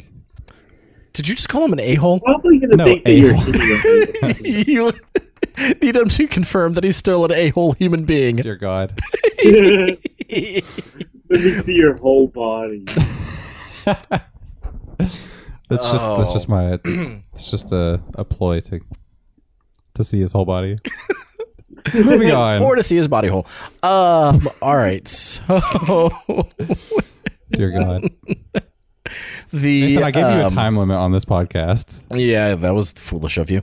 The next feature was Daniel Isn't Real, directed by Adam Egypt Mortimer. Charismatic and full of manic energy, Daniel helps Luke to achieve his dreams before pushing him to the very edge of sanity and into a desperate struggle for control of his mind and his soul. Whoa. This one is probably like the most mainstream, like I had been hearing a lot of things about it prior to the film fest. Right. It looked like your standard movie theater film. Yeah, to a point. It definitely did some things that I don't think that a lot of mainstream audiences would necessarily enjoy, but it also felt the most mainstream, and so it was a kind of weird. It was a weird mix of I'm not entirely sure if they were going for that more mainstream feel or if they were going for the more indie feel, but I really enjoyed it. The biggest complaint that I have about Daniel Isn't Real is it wasn't ambiguous. Like, it is very clear. This is what's happening. This is the relationship between Daniel and I forget the main character's name. And like it wasn't ambiguous. Like, there was nothing ambiguous about it. There was nothing like. There's no twist to it. Either the title is lying to you or it's not lying to you. And you know that for sure. Is that what? So, I mean, you don't have to tell me. Well, that's just what I'm thinking is happening. Yeah. It's some minor spoilers, I guess. I don't want to get too far into it, but there's a definite component of the film regarding schizophrenia and regarding mental illness. And there are some things that the movie does in handling schizophrenia that it does incredibly well. And there are some things that it does that are like, yeah, these are some things that people who suffer from this disease do actually experience. typically, it's the more extreme cases that are experiencing some of the things that they experience, and I don't like it when movies like just instantly demonize people with mental illness or make them violent, because that adds its own sort of issues. But aside from that, there are some things that are done well. But then it kind of switches from that into a more like American Psycho-esque feel, and the guy playing Daniel has just like the strongest Eric Trump vibe or Don Jr. vibe. I don't care, one of the shitty Trump kids. Like, you remember who that actor is, right? No. Patrick Schwarzenegger? Yeah, that's Arnold Schwarzenegger's son. Yeah. Oh, that's right. I remember us talking about that. Yeah, but like just the way that like he has his hair slicked back and like the way that he's presenting himself, it's just so like that unearned cockiness. Yeah, and like it works for the character. What he is doing, I feel like that absolutely works for that character. But they make it too clear too early on that what I just need to look up the main character's name. They make it too clear too early on that the main guy, who I am talking slowly now so that I can get to the part where Luke, the main guy, Luke, played by Miles Robbins. You're having a stroke or something. A stroke of my thumb was going too slow getting to IMDb. They make it too clear too early on that what Luke is experiencing, Luke is really experiencing. And I just wish that there had been a little bit more of, okay, Luke is really experiencing it, but is he really happening? Right, like, is he experiencing it because he is experiencing it, or is he experiencing it because he thinks that he's experiencing it? So I wish that there had been a little bit more of that. But like that really just comes down to a stylistic choice of, I would have gone with a different decision, but I'm not the guy who made the movie. Aside from that, I think that it was very well acted. I did care about the characters. Overall, I think that it was really well done. I did really enjoy how some of the things that happened at the beginning did bookend with some of the stuff that happens at the end. And like overall, I do think that it was a really solid film that I think that some more mainstream horror audiences are going to enjoy, as opposed to some of the slightly weirder stuff that some people might not get into. I think there's a couple of like... There's that scene at the end that just seems really out of place. At least it did to me. Right. Like the very end. Yeah, well, not the very end, but like the mindscape. See, like that's some of the stuff that I actually enjoy the most. Like they do some. Well, I enjoyed it, but it seemed really out of place with the rest of the film. Yeah, and I think that goes back with some of the, like, if they had made it a little bit more ambiguous and a little bit more, is what's going on only taking place in his mind, or is it really happening? Then some of that like mind prison stuff would have been a little bit more on point, I think. Right. But yeah, like overall, it's a solid film. I really enjoy it. It wasn't my favorite of the weekend, but honestly, that probably comes down to one so specific and so minor detail that like it's almost petty. But like the Eric Trump thing? No, not that. Like that was like, okay, that feels like an accurate portrayal of what this character would be like. No, it was such a minor detail. But it just took me out of it so quick that I was like, oh, come on, dude. So at one point, as he is saying things to try to impress someone, he mentions that he is an artist and that he does photography. Oh, yeah. And then just knows how to do photography. And not just kind of like can compose a picture, because, yeah, I get that. Like some people just have a natural ability to like see something and to be able to picture like, this is how it should be composed, and this is the angle that the shot needs to be taken at. And like some people just have an eye for photography. That I buy.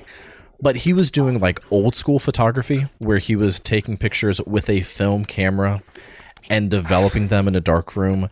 And I have done that before, and that is not something that you are just good at. Like, you don't just know how to develop negatives and know how to develop films, know how to develop pictures in a black room without a lot of practice and a lot of experience.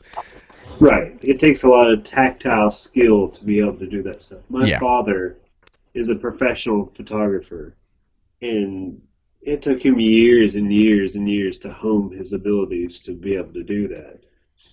Yeah, it's like it's just something that that bugged me so much. And it could have so easily been fixed if they had just given him a digital camera and had him like go to Kinko's and print them out. Does Kinko's even still exist?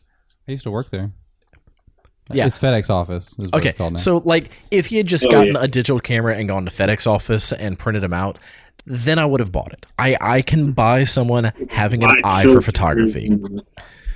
And again, that's such a minor detail that most people probably wouldn't even care about because it's like, oh, come on, dude. Suspension of disbelief. Like, it's just a movie. It's like, yeah, but... It helps a lot when the details are realistic. Yeah. You know? Like, because you don't want to just be randomly thrown out of a movie just because of one happenstance detail.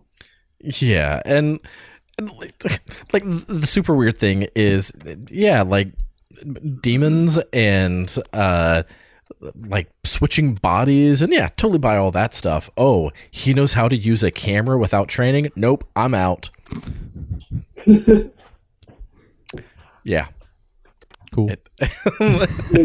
Made a list of magical powers. And like I don't want to sound like I'm complaining about it because it is a good movie. It is. I don't know that I don't know if there was enough charisma, or not charisma, but the two main characters. I don't know if they had enough rapport. That would be what I would say was the biggest downfall. Yeah, there was definitely something lacking. And again, not bad. It's just not amazing. All right, Both so like solid actors, but it just didn't land flat, you know. Yeah, and some of it could actually be in comparison to the movie that we watched before it, which I totally just realized in looking at the program that we completely skipped over. So the Four Birds movie. I was gonna say that, but I was like, yeah. Before Daniel Isn't Real, there was Kindred Spirits, directed by Lucky McKee. And super short description: a single mother's life is turned upside down when her younger sister returns from a long, unexplained absence. I really enjoyed this one. I hate to say this, but I'm going to have to go here in just a minute. Unacceptable. I was about to say the same thing. It's like 11 o'clock at night. But we have so many more things to talk about. There's so many more movies. We still have to talk about Kindred Spirits and porno and Unholy Moly and The Loop. Did we watch that one? Oh yeah, The Loop and Evil Dead and Razzie and Allergic Overreaction. Yeah, there were so many on Saturday. We haven't even we just brushed the surface of Saturday. And Girl on the Third Floor. Literally. And Dementor, and Bliss, and VFW, and Depraved. Those are all the things we still have to talk about. We've got to learn to be concise. You know what we're going to have to do? We're going to have to split this into a 2-part episode. That's probably something we should do. Yeah. Are we splitting it right here? This is it? Yeah, like this. Done. This is us ending the first half of our it. Knoxville Horror Film Fest coverage. All right. I'm sorry to be a downer. Oh, That's okay. I'm a job and children. Lame. That's okay. Yeah, we all do. So yeah, this has been part 1 of our Knoxville Horror Film Fest coverage. See, part of the problem was we spent too long talking about the podcast. We did, yeah, that's true. And before that, about penises. Yeah, those damn penises ruining everything again. The penis is always getting in the way. Oh my God. So, this has been part 1 of our Knoxville Horror Film Fest coverage. Be sure to come back soon as we continue our coverage and talk about all of those movies that I just listed, because those are going to be things that we keep talking about. I'll talk about a couple of them. Yeah, there's still a few you can talk about. Two of them. Yeah. Well, it gives Eric more of a chance to go watch some of those. Exactly. Some of them you can see. Have you seen The Girl on the Third Floor? I have seen Yeah. that one. I I have seen that one. I love that one. I think the only other one I can watch is Depraved. Voodoo. I saw that. Depraved was one I meant to watch, but I just haven't had a chance to. I feel like Daniel Isn't Real should be out soon. Evil Dead, you've seen Evil Dead? Well, yeah, I guess that's true. You've seen I haven't Allergic, seen the version you saw, though. you've seen Allergic Overreaction. Yeah. I think Bliss is on Voodoo too. Yeah, I've watched that one. I bought that. I paid to rent that one. Yeah, you've seen Blood. So there's like half of the things left to talk about that you can still talk about. Bliss is good. I was looking at my notes for Bliss. I was like, I'm wondering if I'm going to get a chance to talk about this movie today. Nope. I mean, if y'all didn't have to be lame and like go to sleep or whatever. Nathan, you're at your house. Yes, I am. Why don't you go over to my house? No thanks. I'm at my house. That's true, but We should just go over to EB's house right now to finish the podcast. all right. We'll see you in a minute, And whether you're awake or not, we're just the going to be thermometer there. on the wall. I'm in my computer room, and the thermometer on the wall says it's 35 degrees in this room.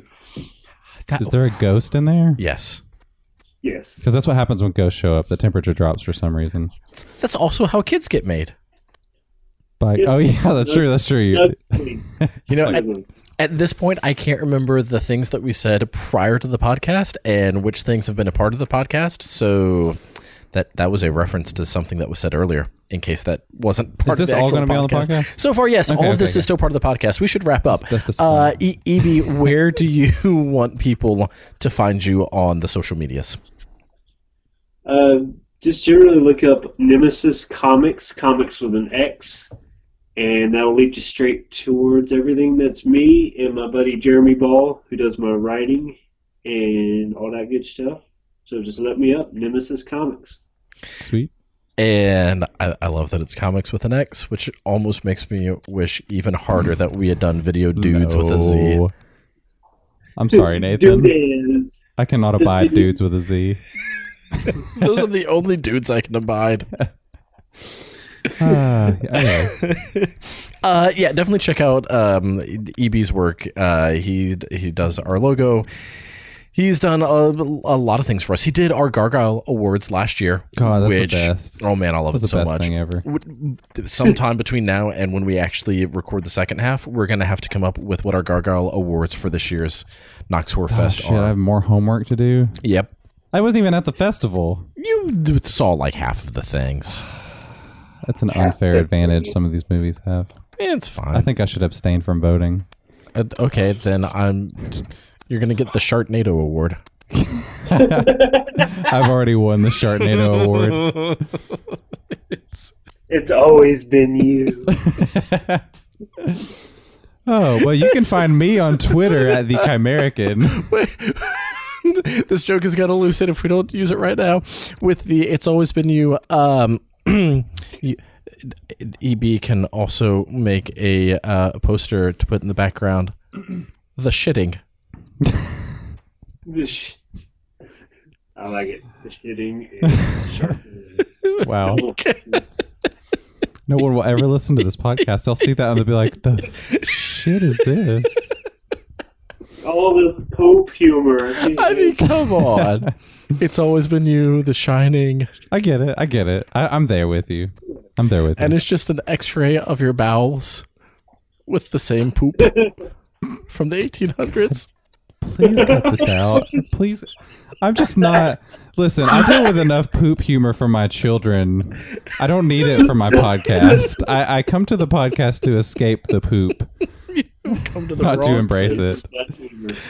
Oh, Eric, where do you want people to follow you? I don't want people to find me anymore. Jeez, I'm done. I'm done with this. The Chimerican on Twitter, Eric J on Letterboxd. I'm on Instagram somewhere. Chimerican Reviews. Yep, that's it. If you're a glutton for punishment, like I am, you can come find me. Bro. Yeah. Oh my God. And you can follow the podcast on Facebook, Instagram, and Twitter, all at Video Monster Pod. And the reason that it is Video Monster Pod rather than Video Monsters, or rather than Video Monsters Pod, is because Video Monsters Pod is one letter too long for the Twitter handle. Yep. And I wanted them all to be consistent.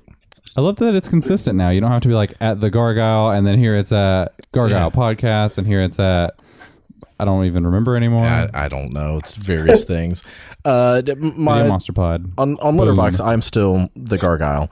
But yeah, on Twitter, Facebook, Instagram, all at Video Monster Pod.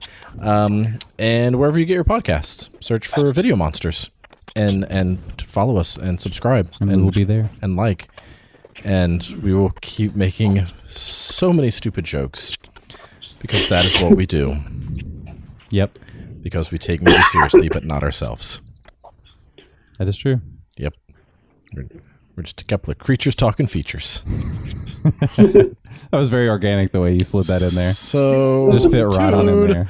Please tell me you're saying these things on purpose at this point. What? I don't know what you're talking about. Just slid right on in there. All right. We're coming to an end. So that's been it for this episode of Video Monsters. I'm Nathan. And I'm Eric. And Eric, thank you once again for joining us. You're welcome. Hey, no problem. Not. Hey. I might return to this podcast one day. Eventually. Eric of the EB variety. Oh, okay, gotcha. Go on, EB. I'm sorry to steal your thunder. I have no thunder. It's just a whimper. All right. Be sure to come back soon, and we will try to be slightly less annoying. We're not going to try hard, though. No. This is us. Deal with it. That's the new tagline. This is us. Hashtag deal with it. No, that seems too dude bro-y. Yeah, keep coming Dude, back, bro. and we will wrap up our Knoxville Horror Film Fest coverage. We'll be doing our Frightening Ass Film Fest coverage with Andrew Austin and with Mark Christopher Cavino. And we've got an episode coming up with Juan Ortiz, Christian Stella, and Chris Dortch. And I think currently those are the only ones that we definitely have planned coming up. But then we've got a lot of other tentative episodes that we've talked about. And yeah, some more reworking on our rebranding to get that up and running. It's all very exciting, dude. I was being sincere. I know that I'm monotone. It's hard to tell when I'm being, sarcastic and sincere. That was a sincere one. That was all very exciting. Yeah, that was the goat head of the Chimerican speaking. Okay. Yeah, that makes sense. All right, we have to go before both of you never talk to me ever again. Okay. See you later. All right, bye. Bye. Y'all take it easy.